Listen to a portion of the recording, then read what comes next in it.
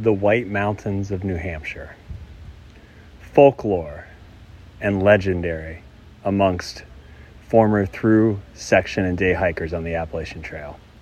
As we head into New Hampshire on this podcast episode, I thought I was prepared, but honestly, nothing prepares you for the whites. Join us, Trail Towns, New Hampshire, on the hashtag 59 podcast.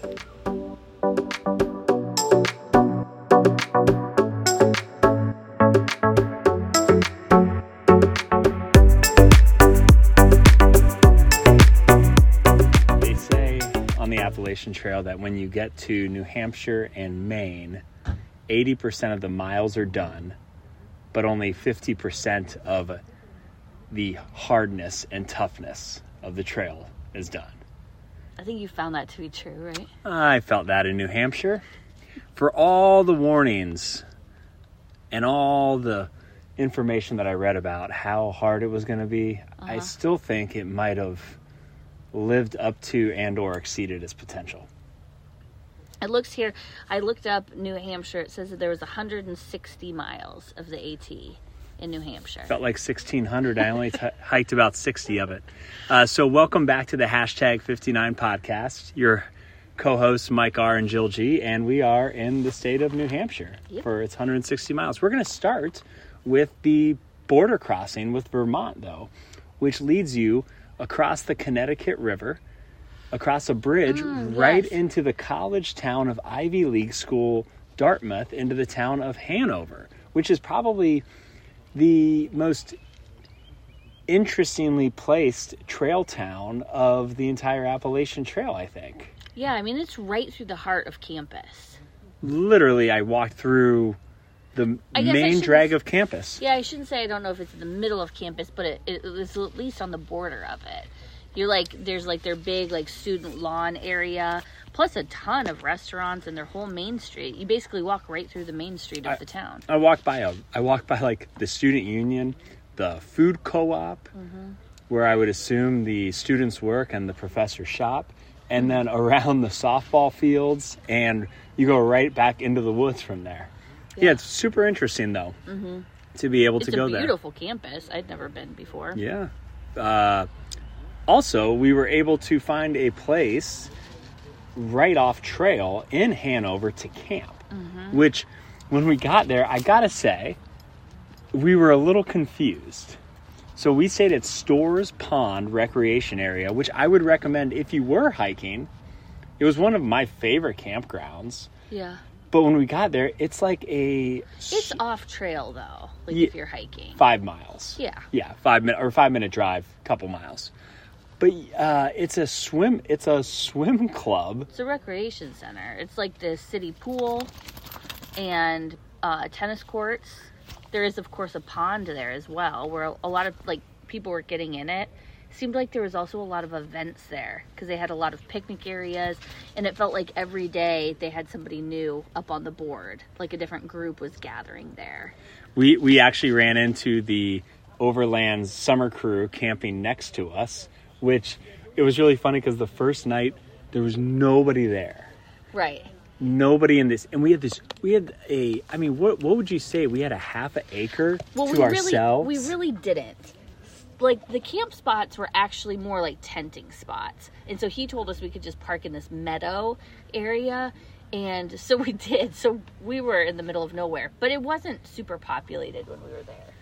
The next night though, it was probably about 7:00 at night, and this whole group of probably young adults, I would say, show up in almost looking like a hitch, like a U-Haul, like a van with a U-Haul hitch, and they're backing up and they're reversing and they're moving in. And I go to we thought it was 3 people. I did too. And then I go to the restroom and I come back and there's 15 kids. It's a humongous, they were packed into that van and they all got out and were very excited. What would you say, middle school age? Yes. Yeah. Yeah. So it was actually pretty nice. We talked to one of the counselors and they're part of it's called the Overland Summer Crew, which is, you can take trips primarily in the Northeast. That's where it started, on I would consider them like outdoor adventure trips. Yeah, like I think so too. hiking trips. Yep. And they pair Just you up get with... to enjoy the outdoors. Yeah, so it was really nice. So we shared Storrs Pond with them. So it was funny, though, because during the day at Storrs Pond, hundreds of people are there. Like all of Hanover. Swimming, playing tennis. Yep. And then at night, everybody left. And we had this huge area in right next to downtown Hanover, New Hampshire, all to ourselves. It was a cool spot. It's really pretty. While there was a couple nice gaps that I could hike in and out of, and we always talk about the different ways in which you can hike the trail. Mm-hmm. And I ran into a guy named Dolphin who was section hiking, and he was hiking all of New Hampshire again before he was moving to North Carolina, he said. So he hikes each state at a time. So he's hiked Georgia, and he's hiked Tennessee and Virginia, and he does them one at a time. And he said before he moved to he was moving to North Carolina in the fall, he wanted to re-hike Vermont, New Hampshire, or Maine. So he was doing New Hampshire and was hoping to get in another one of the states. Okay. And he said he's done this though over 25 years. Mm-hmm. So I just think it's just another nice example of how you can experience the trail. Yeah, I can't remember if we've talked about that on here, just talked about it with each other, but it seems like everybody has their own way of hiking it. You hear a lot about through hiking, which of course there is a percentage of people that do that, but more often than not we ran into people that are section hiking or that are doing lashes or like that state by state. It just kind of depends. Really neat. From there, I went and did probably one of the more interesting things that they have going on, I think, in the Northeast hiking area, and that is the Appalachian mountain huts. Yes, it's very cool. And, I wish you could have come, but you were a great sport. They are not dog-friendly for overnight stays, and our dog could not have hiked into the White Mountains where I was going. So you stayed back and I went in and stayed at the Gale Head Hut. And these are huts that were built I think this one was built in 1938.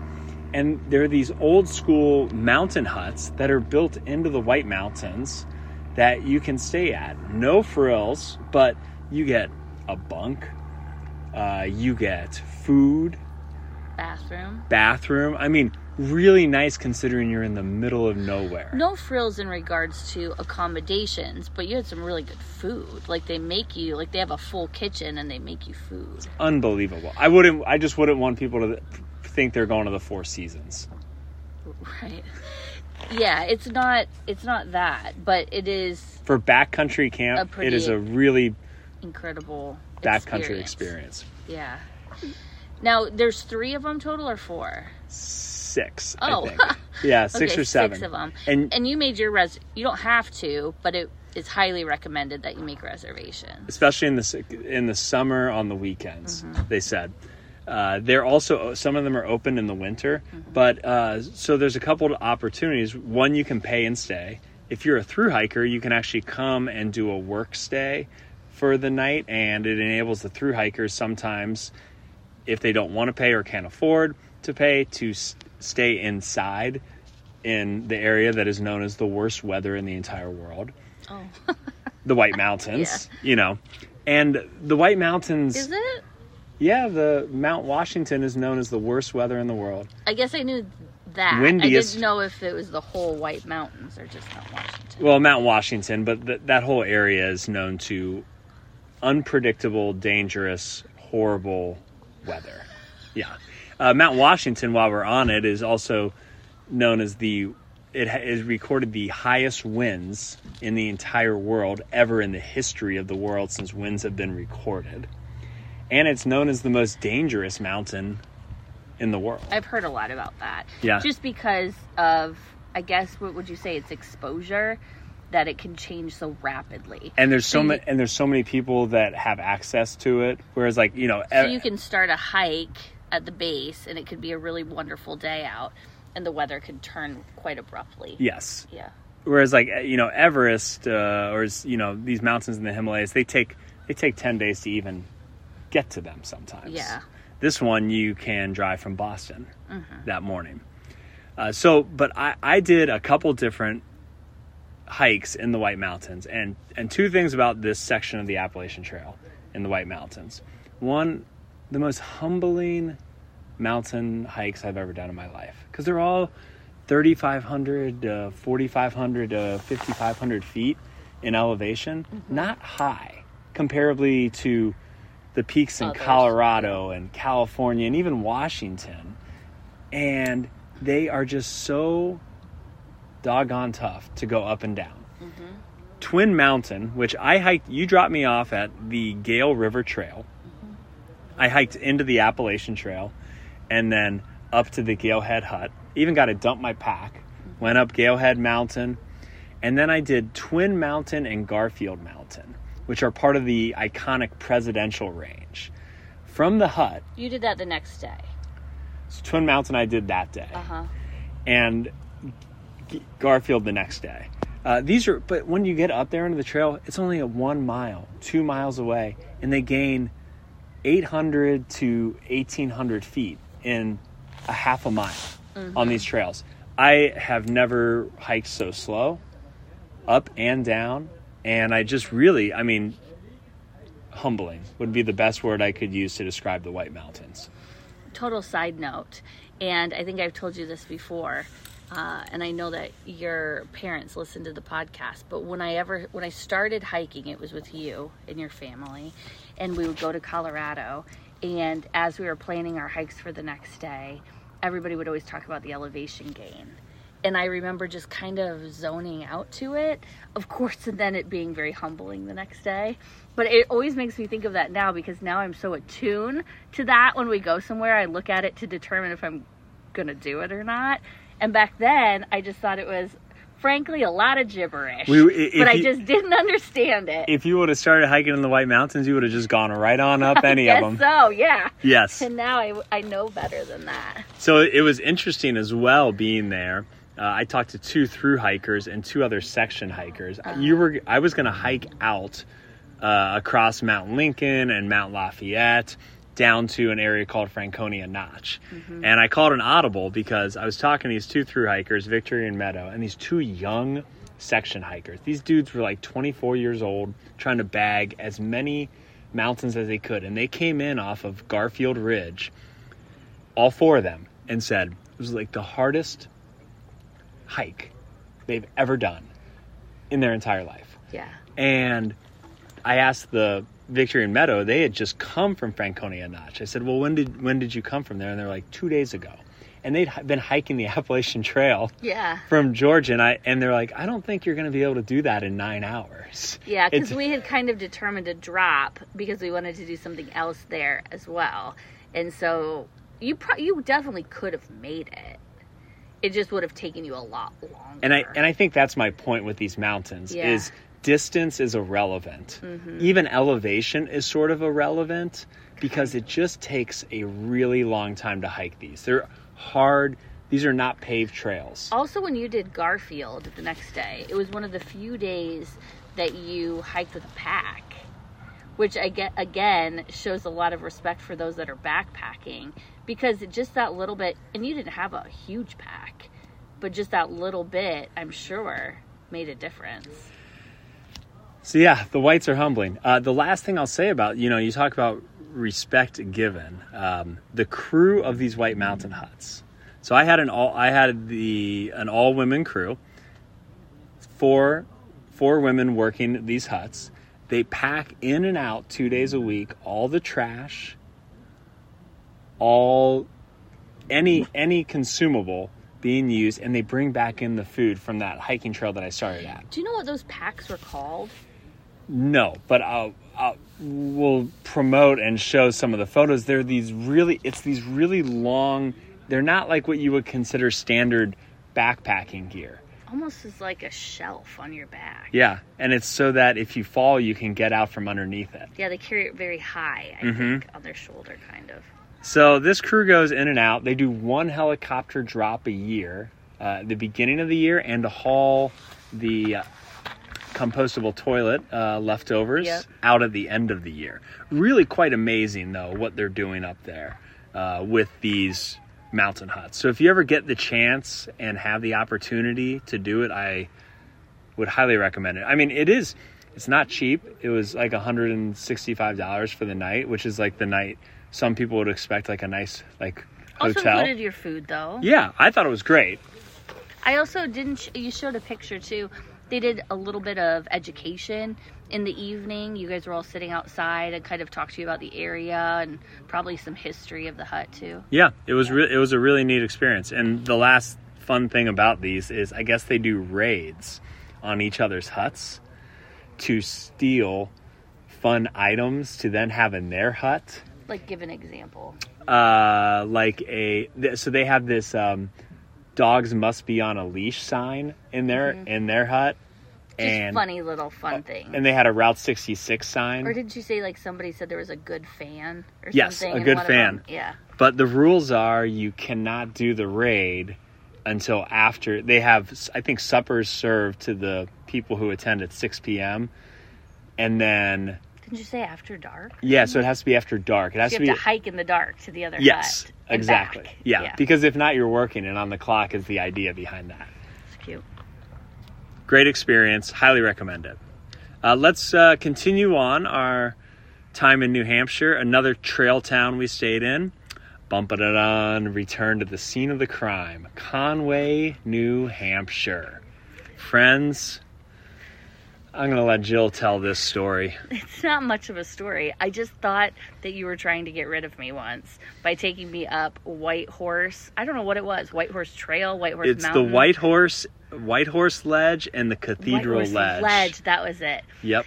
And it's hard to believe now, but at the time, I thought it was one of the hardest hikes that I had done. Go back to that elevation story, beyond Deer Mountain, which when I wasn't paying attention to elevation in Colorado, that one got me good more than once. But this one, I thought was so hard. And you just whipped up it this time, didn't you? Still steep. I think we got lost on it the first time. That is my recollection of it. We were kind of going in circles. It is a loop. Well, not the loop of the trail. Regardless, I did not have fond memories of that. I did of Conway. I loved that place, but not necessarily of White Horse Ledge. I went back there. So I opted out of doing it this time. Well, I went back there and I thought, I can see why you didn't like me for taking you on this hike. Yeah. Is what I thought. I remember the down being bad. Very steep. Yeah. Kind of, if you want to find out if you really want to go hike in the presidential range in the White Mountains, this might be a nice place to go. I guess I have my answer. Yeah, to go do a little hike when you're in Conway, New Hampshire. So Conway, though, we set up shop there for a few days. Luchador Tacos was... Cute little place. Got some food to go. Several times. I think. Ate in the park. With the van, it's so, we just wind up eating the to-go in the parking lot. It's kind of funny. Well, and Conway was packed. Packed. I mean, I did not realize it was such a hot spot in the area. And there's tons of stuff to do. Restaurants and activities for families and places to stay. But, I mean, going down that main drag was bumper to bumper no matter when. So we kind of just opted for the easy instead of going into kind of all that. Yep. So that was our second to last stop as we headed out of New Hampshire. I went up and hiked Mount Webster and Mount Jackson in the White Mountains on our way out of town and went to a waterfall there called Ripley Falls, and somebody was doing trail magic on the AT and had little play-off words I thought was real good. A series of signs leading off of the side trail of the AT. Do you believe in trail magic? Cute. Very nice. Yeah, that's cute. So just another example of trail rangers. But Mount Webster and Mount Jackson lead you up to Mount Washington if you're following the Appalachian Trail, which you can drive to the top of Mount Washington. You can take the Cog Railway to the top of Mount Washington. Or you can dare hike the windiest mountain in the world. Yeah. So lots to do there. It gets pretty, I've heard it gets pretty congested up at the top just because there's all those great ways of accessibility for so many different people. Yep. And we're going to wrap up at Franconia Notch State Park, where you went on a really interesting hike, I think. I liked it. It was the Flume Gorge, I guess I was going to say tour, but trail, I suppose. And it's really neat. It has a ton of, it has a huge boardwalk. I think it says maybe, I'm not exactly sure how long the boardwalk was, but it has this granite that rises, like you're in almost what feels like a canyon kind of, and they've built this boardwalk years and years and years ago, and the water just rushes underneath. Actually, when we were at, I can't remember where we were at, that one campground with the dog park, a guy in the dog park told me to go on this. He said it was one of the coolest hikes that he'd been on, and it's just a really nice, very manicured trail. Along that trail, there's actually these huge boulders, that are left over from the glacial movement. So they kind of have a lot of information on the glaciers that used to be in that area. And then you hit the boardwalk, and it's not very long, but it really is beautiful. And then you kind of hike around on the other side too. They say it takes 1 to 2 hours. It just took me an hour. But you could, if you had kids and stuff, it could take you a long time. It was really neat. So also, a little history about it. I just read in the pamphlet. It said a 93-year-old woman who was fishing discovered it in 1808. And there was a lot of signage on there, too, that I guess there was a huge boulder that kind of blocked, like, in between the two granite walls. And sometime around the 1880s, there was, like, a huge storm and flushed it through. And supposedly, nobody knows where it's ever been ever since. But it opened it up for then all of that water to continuously go through there. It was really pretty. It's like a stunningly beautiful place. Yeah. And that, New Hampshire, we've enjoyed going there before. Appalachian Trail or not Appalachian Trail, it's world renowned for its hiking, its skiing, its outdoor scene, its great license plate tagline, live free or die, that goes on. But a lot of Appalachian Trail hikers, I think, have commented that while very hard, you hear over and over again, it's at the top of their list for most memorable states. Yeah. And I think it did not disappoint. No, there was a lot to do, and a lot of all different levels of hiker or outdoor enthusiast. There was also, I believe it was there, it was a state park that we drove through. I'm not going to be able to remember it. Do you remember what it was? Crawford Notch. Yeah. Yep. Crawford Notch, where there was a ton of hiking. I mean, tons. There was cars galore. Yeah, because in that multiple areas. Yeah, because that is that's a gap in the Appalachian Trail. Actually, where I went up to hike Mount Webster and Mount Jackson, and then from there, there's just from there all the way into Conway. It's like just stop after stop. Yeah, anything from fly fishing to kayaking to hiking. I would imagine in the winter it is like skiing, snowshoeing, snowmobiling. Yeah. It really is an outdoor lover's paradise. Yeah, I agree. Well, one state left. One state left, on to Maine. On to Maine. We'll come back with Maine in the next episode of the Hashtag 59 Trail Towns podcast season. Thanks for listening, everyone. Mike R. Jill G here. Check out our website, hashtag 59.com, for all of our past podcast episodes, outdoor adventure articles, trash cleanup event schedule, and ways to connect with us on social media. Until next time, happy trails, y'all.